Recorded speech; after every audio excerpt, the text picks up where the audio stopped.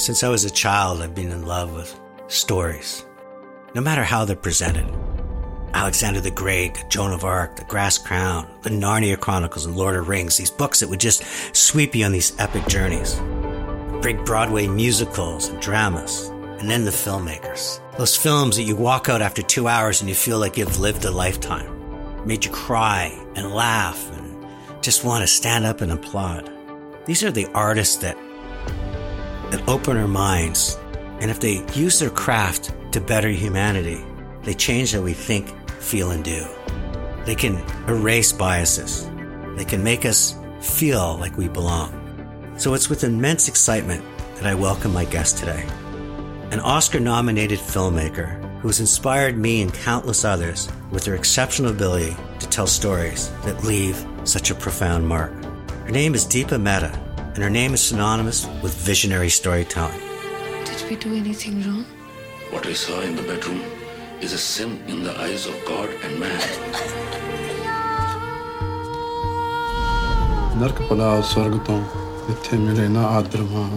You have to find a way not to let these boring people rob you of your precociousness. What you've got to do is this. Don't mess with the grand diva. Don't mess with the grand diva. Yes! Her filmmaking journey has taken her to Hollywood, working with people like George Lucas. But more importantly, it's taken her to a place where she tells stories that matter, that challenge convention, that break barriers, that spark conversations. Don't mess with the grand diva. Deepa's films have illuminated the human experience with such a rare authenticity that they too linger long after the credits roll. This is Chatter That Matters with Tony Chapman, presented by RBC. Deepa Mehta, welcome to Chatter That Matters.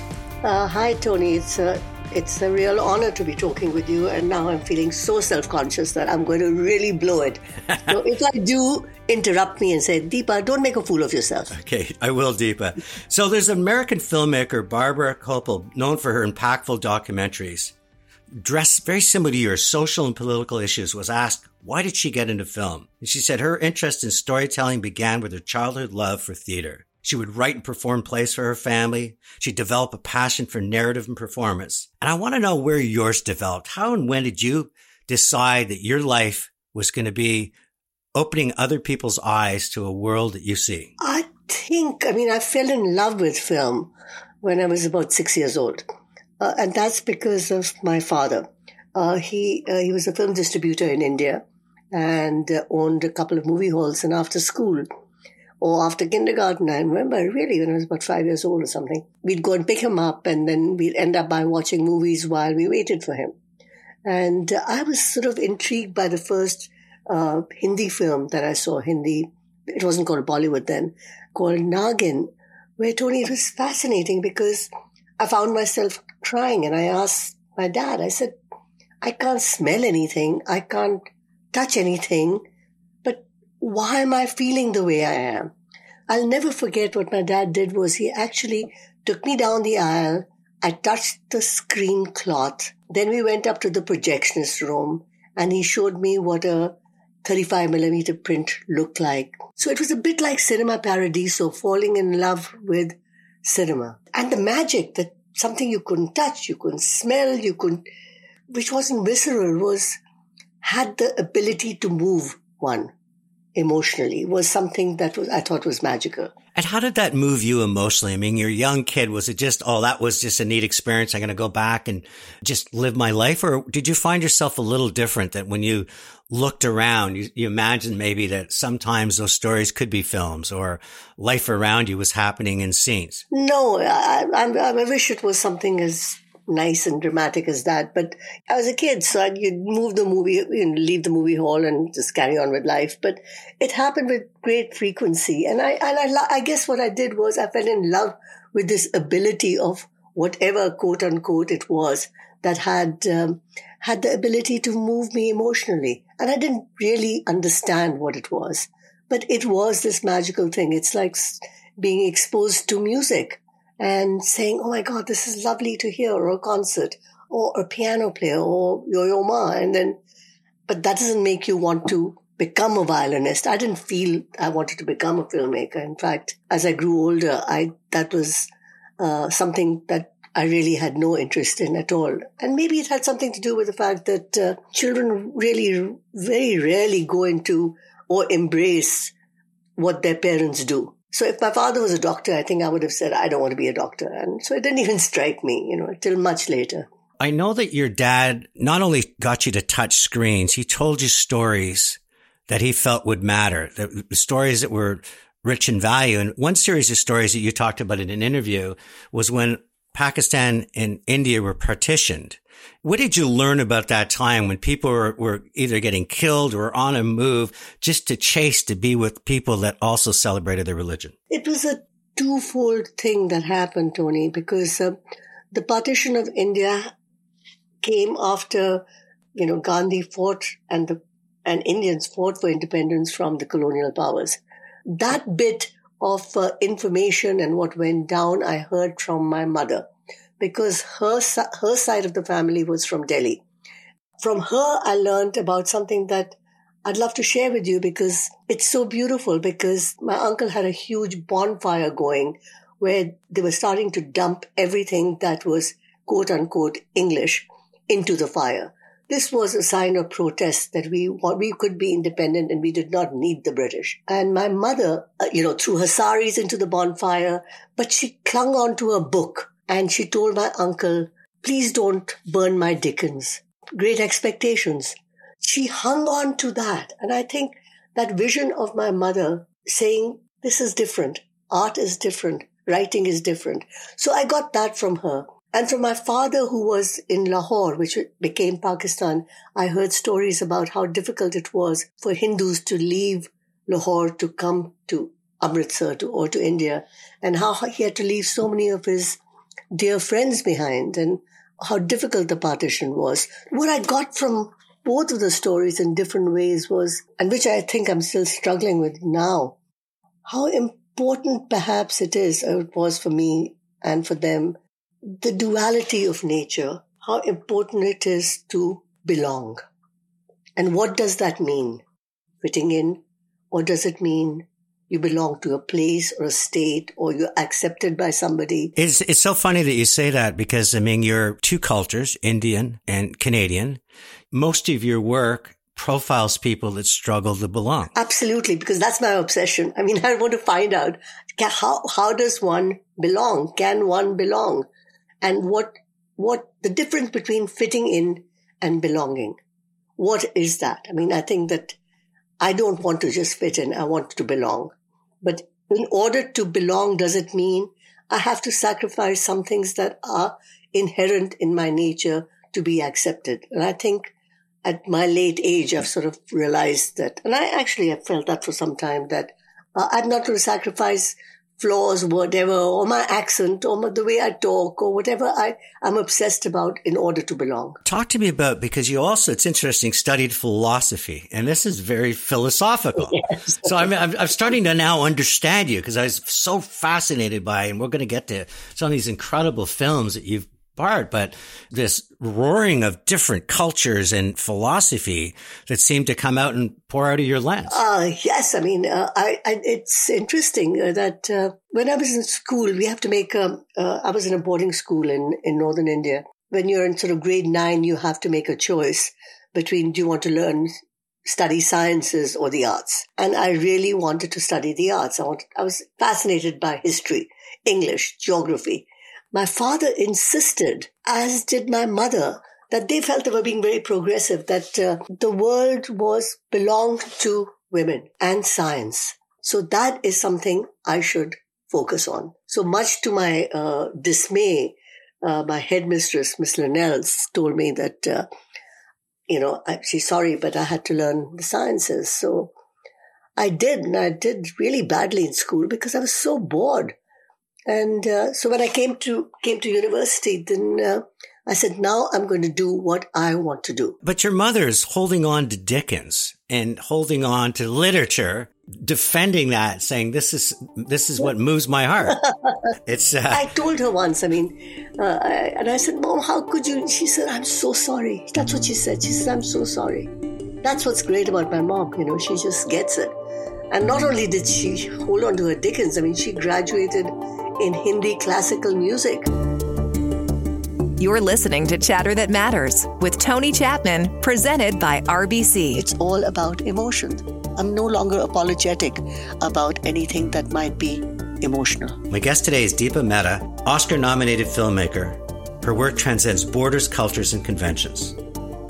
When did it come to you that your calling was to take everything that had been in this young person, all this studying and lessons in life, and decide that you're going to create film that would move people? I fell into it. I was going to do my master's in another aspect of philosophy, and a friend of mine in Delhi, this is even before I met Paul, they had a small film house where they made documentaries, and they said they really needed somebody. Would I come in while I waited to see if I got into my master's thesis? And so I said, sure, I'll help you. I was doing nothing. So what my job was to answer phones and to be a receptionist. And after 2 days, he was very sweet. Anil called me and he said, Deepa, I have to tell you, you are fired.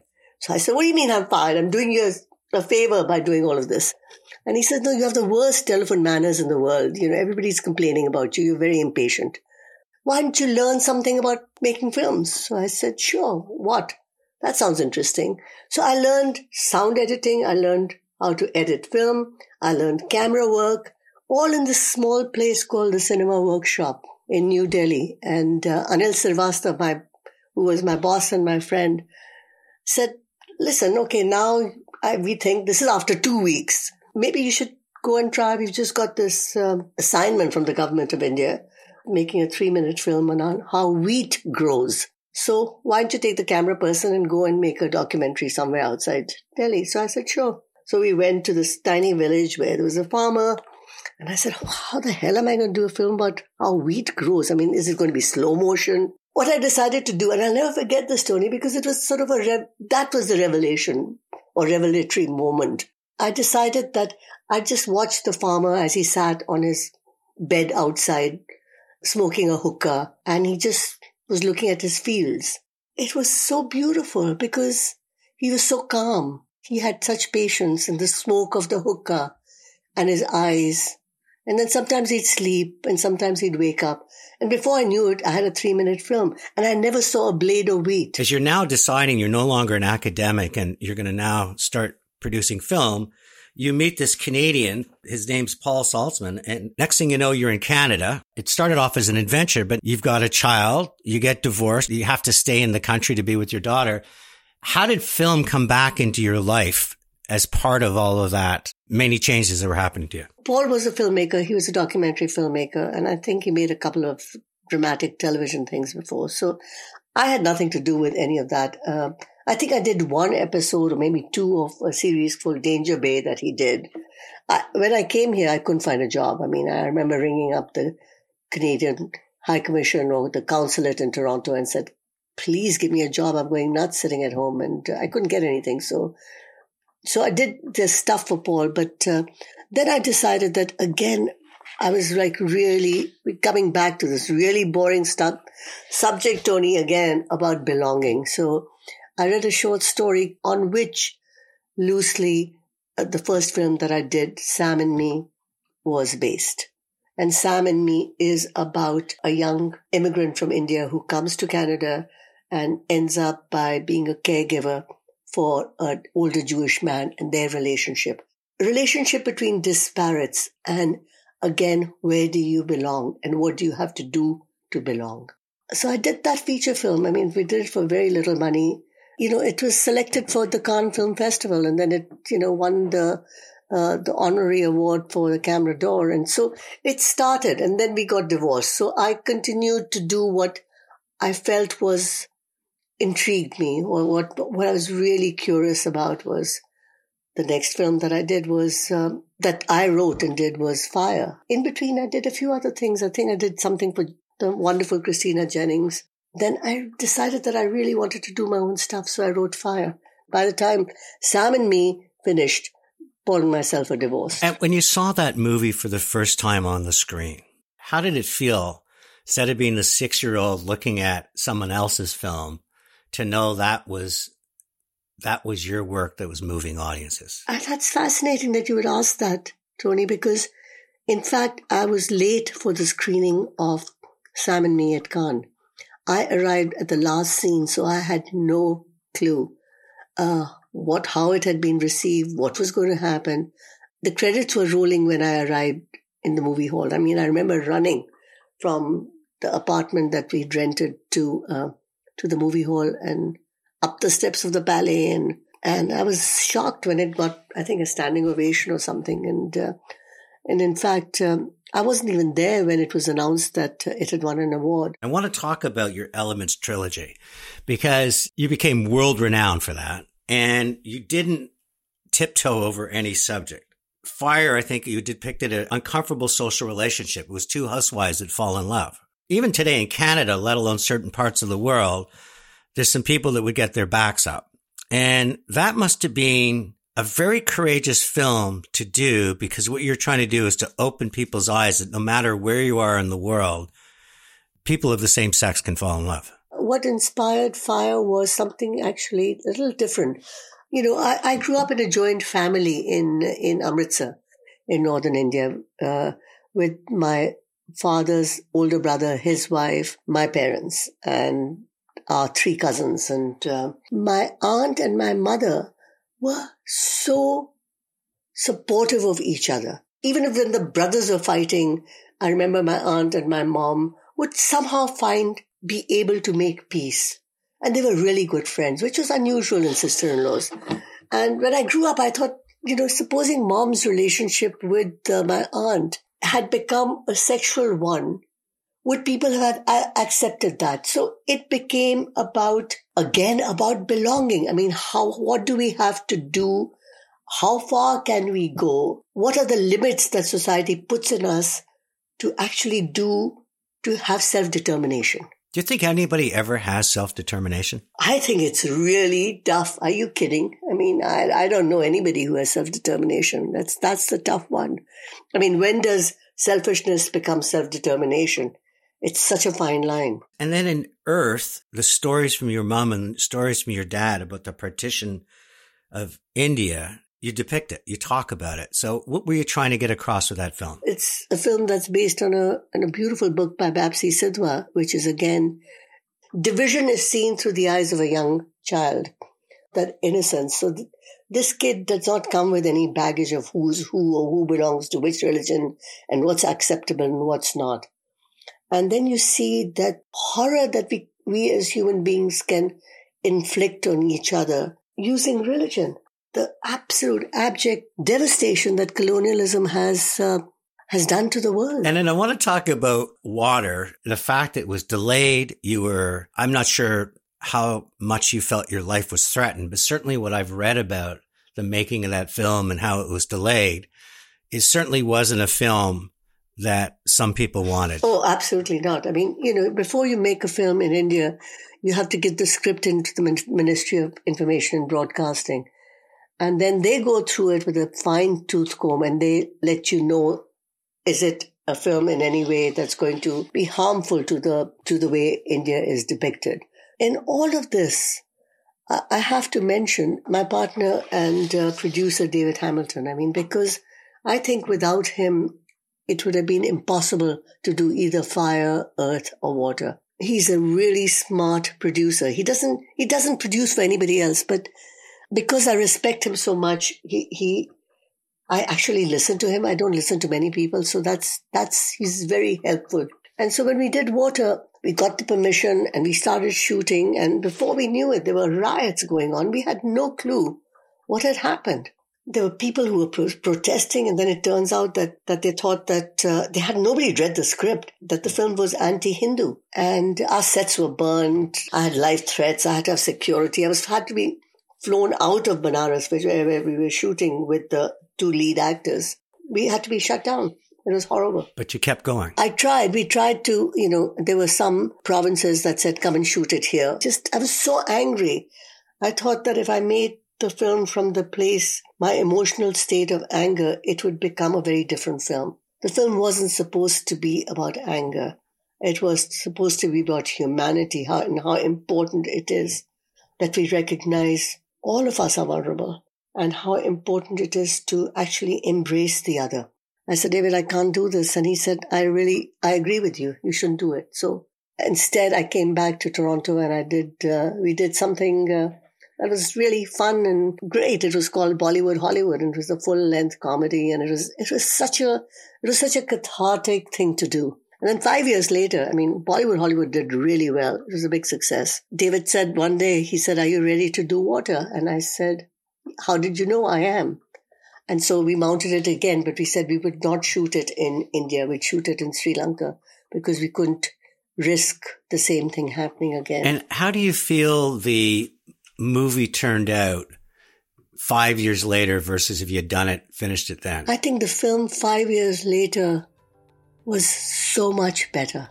I had learned so much. I'd grown up. It wasn't about me suddenly. I felt it was about young people. I felt it was about young women. I felt it was about older women. I felt it was about my grandmother, my little niece, my daughter. It was about all the young and old women I knew who wanted to have a voice. It's Tony Chapman. We return. We talk about Deepa's latest film, I Am Sirat.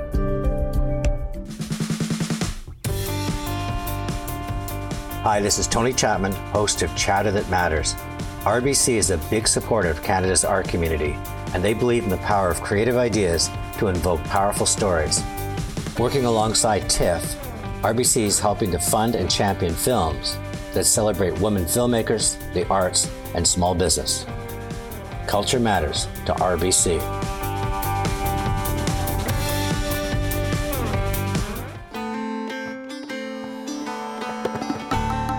You're listening to Chatter That Matters with Tony Chapman, presented by RBC. I think if you're lucky, we can start a dialogue. I don't think there's an immediate change, but cinema can certainly make you think. My guest today is Deepa Mehta. She's an internationally acclaimed film director, and she's premiering a doc at the Toronto International Film Festival called I Am Sirat.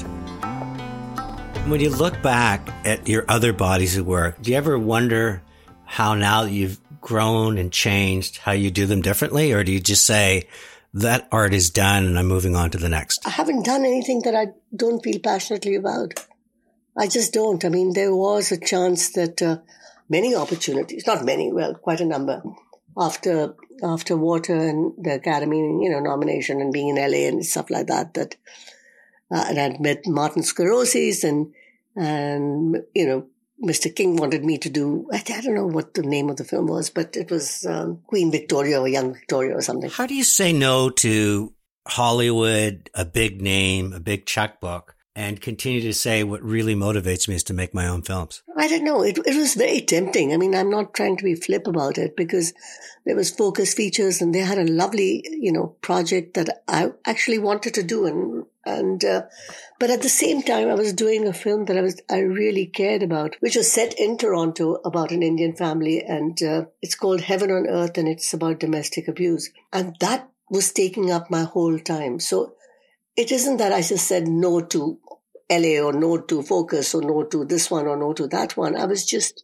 so involved in what it was like for a young girl from a small town in India who comes to Canada, who's never met her husband, her husband works in Brampton as a limo driver. It's about domestic abuse and what does a woman do when she doesn't know anything about shelters, has no relative that she can go to. What happens? Do you ever feel that this is just being your calling? I don't know if it's my calling. It's just that there are moments in one's life, which at least they've been in my life, where you say that I have to do this. And I remember when I was doing Fire, I remember saying, if I don't do this, I've always been sort of very dramatic and stupid. I'd say things like, if I don't do this, I'm going to die. That's what I feel. If I don't tell the story, not because it's so important or only I can tell the story, but if I don't get an opportunity to tell the story, I would feel terrible. You mentioned Oscar nominated. You certainly have been recognized in so many different ways. Does any award stand out for you, or is this glass that you put on a shelf and occasionally dust? No, I'm touched by the awards and the nominations or awards or recognition, and I think it's all wonderful, but it's all very temporary. You can't stare at your awards and say, oh, that's great. Now I can put everything away but I don't think that they've helped me understand or even come to some conclusion about belonging. That's the quest. Your latest film, I Am Sirat, is having its world premiere in the TIFF's doc program, competing in the London Film Festival. Once again, it talks about belonging, tells the story of Sirat's life and work as a transgender woman in New Delhi. Tell me about the film, because the trailer, it was so powerful. What I've read about it, so moving. Once again, you're coming out and showing through the eyes of someone that sees herself as a woman, but part of society refused to accept that. I met Sirat. What was I doing? I was doing a pilot for a Netflix series in India, and she was one of the actors. And I liked her. I mean, there was something so lovely about her. And so we kept in touch for the last 4 or 5 years. Whenever I go to Delhi, she'd come over, or she'd email me or send me some Instagram, something that she was on. And there was something so sweet and warm and strong about her. And last time I was in Delhi, she came to see me and she says, ma'am, I think that you should make a film about me. Sirat, don't be nuts. I can't make a film about you. But what I can do is, because it's fascinating, the life that you lead and you have chosen to lead and you live, I think should be shared with many people. But what I can do is that I can maybe facilitate you making a film about yourself. She said, I don't know how to shoot. I said, well, neither do I, but let's try. We'll have no camera person. We'll have no sound. We'll have no lighting. It'll just be you. You control your narrative, and I'll film you controlling your narrative. So I'm just the audience while you tell us your life story. And that's what it was. It was on smartphones, and Sirat told her life story. It was a wonderful journey for me. Again, it was like seeing wheat grow. I mean, something magical happened when it wasn't supposed to happen. To me, the moving part of the story is when she has to go home and take care of her mom. And she has to dress up as a boy again. That's exactly what really makes me respect her so much. And in fact, is the tragedy of her life, which is the fact that her mother will not accept her, even though she knows. Sirat, being a dutiful, quote-unquote, son to a working-class mother in India, goes home as a man, lives with her mother as her son, gets up in the morning, makes breakfast for her, has rented a room about a couple of blocks away from her place, which is like 8 foot by 8 foot, changes into the woman that she is and, wears the clothes and goes to work. And she works at the Ministry of Social Defense. It's amazing. And she goes there and everybody knows she's transgender, accepts her as transgender. She has friends who are transgender and gay and straight, and they all know that she's transgender. Then she comes home by subway, goes to her room, takes off being a woman, the clothes that identify her, and puts on the clothes that identify her as a man, and spends the evening and the night at her mother's apartment. I mean, again, in a way, it's about duality and where do you belong? When is self-determination? When does it become selfishness? I mean, that for me is the whole backbone of Sirat's story. Don't you think a film class will one day study this film and say, this was actually a film about you? Well, I think it's a film about everybody. I mean, yes, it is about transgender, and their lives are really challenging, and so is Sirat's. But there is something about, isn't it about all of us in a way? I mean, I suppose it's just, to me, it's so interesting when I look at all not the stuff that you've done for hire, which is brilliant. You're a brilliant filmmaker, but the work where you've written a book or read a book and put it onto film. It's really, again, I mean, we keep using the word belonging, but it's, the human being trying to be something. Sirat, I felt so much. And I hope that this film opens people's eyes. I hope this film you're doing, maybe even somebody going, oh, I got passes. I can't believe I got to see this film about a transgender. And then we'll walk out going, wow, I've changed. It's Sirat. I mean, she is magical. I think she opens the doors of perception. It's a life of contradiction, but yet she does it with such grace and actually has fun while doing it and shows people that, hey, I'm a human being. Why am I being judged? Because I'm myself.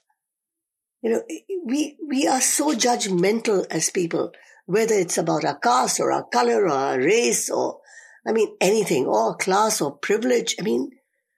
Get a life. It's falling apart because we refuse to go to the middle ground anymore. Everybody has to take a side. It's just tearing us apart. And it's interesting because I blame a lot of it on social media and a lot of it because you can post your life at the speed of life. But what I really enjoyed about, and I've only seen bits of I can't wait to see it, is the quality of the film that comes out. It's not doctored. You really feel like you're in that 8 foot by 8 foot box that you call a room, which is terrific. It sort of strips away all the Photoshop and veneer and gel lights and everything else that we use and really just gets back to the rawness. And I think that's a terrific part of the film as well. There's no makeup, there's no hair, there's no wardrobe, there's nothing. There's just Steereth. And you just said it. You just nailed it. Thank you for saying that. Is that we are in that room. And it is her room. It's so real. What she's been able to achieve is give us hope that somebody who's different from us is actually perhaps more than us. You're listening to Chatter That Matters with Tony Chapman, presented by RBC. My guest today is Deepa Mehta. She's an internationally acclaimed film director.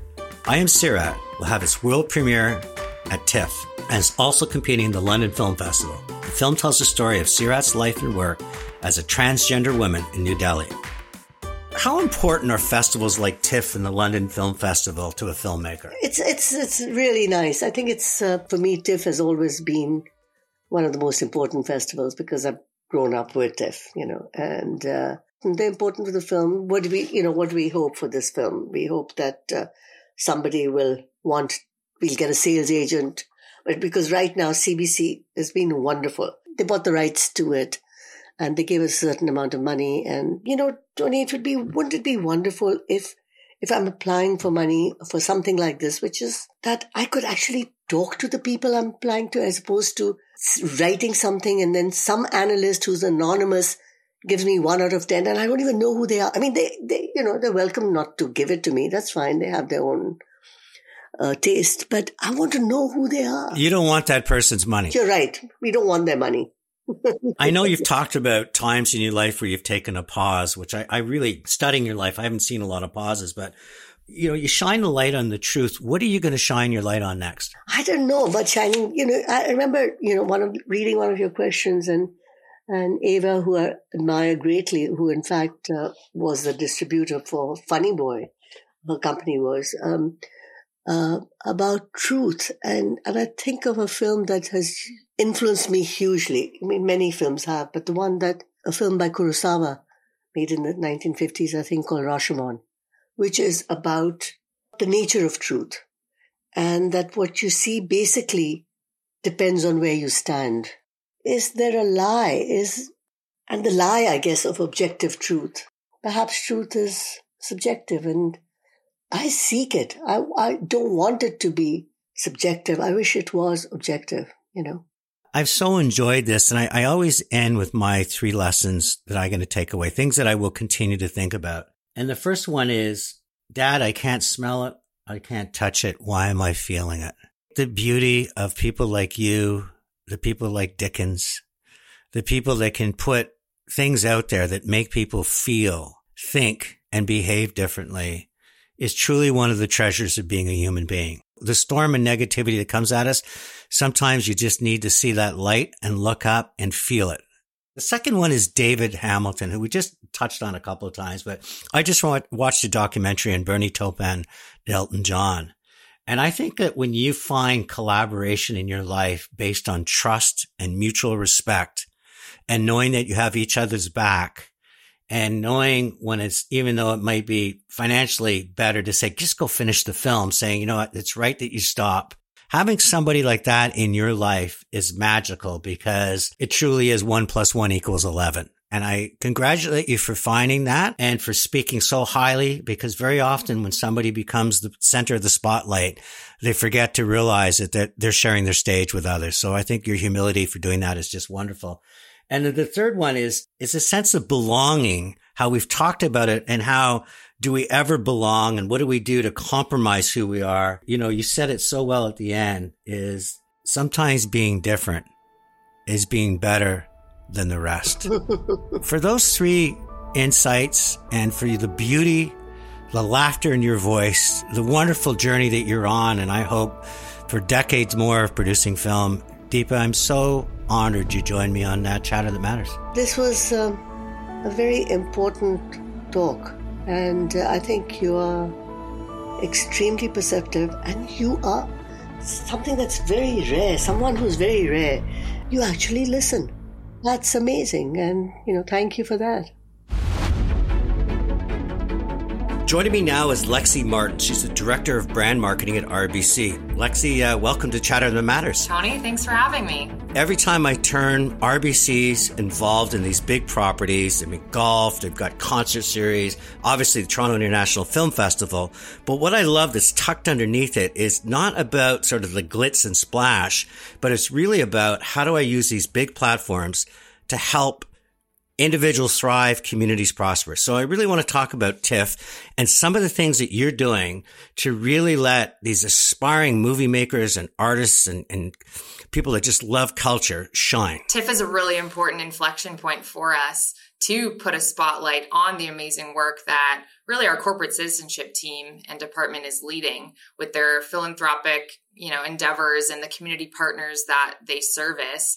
But it's important that, we believe in showcasing and profiling diverse voices in film and providing a pathway for emerging talent in Canada to make it to the big screen. Our film trailer that will, run before each and every TIFF film this year really profiles that commitment and the way that, the ideas happen here for the brand, how that translates into the film community, and the fact that one person's idea can really only be brought to life with a community of support and with partners like RBC and all of the amazing work that our community partners are doing at the local level. And how do you create that bridge? Because when people think of RBC, they're thinking of this, big and wonderful bank.